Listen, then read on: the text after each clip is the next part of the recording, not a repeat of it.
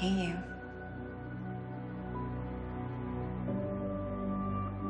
I woke up and you were gone. I'm sorry. Couldn't sleep. Thinking about your dad. I hadn't spoken to the man in 20 years. I didn't think that losing him would make me.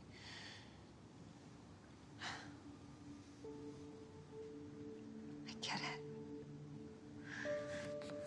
My mom and I couldn't be in the same room without her bringing up every screw up of my teenage years to remind me how perfect Jenny and Danny were.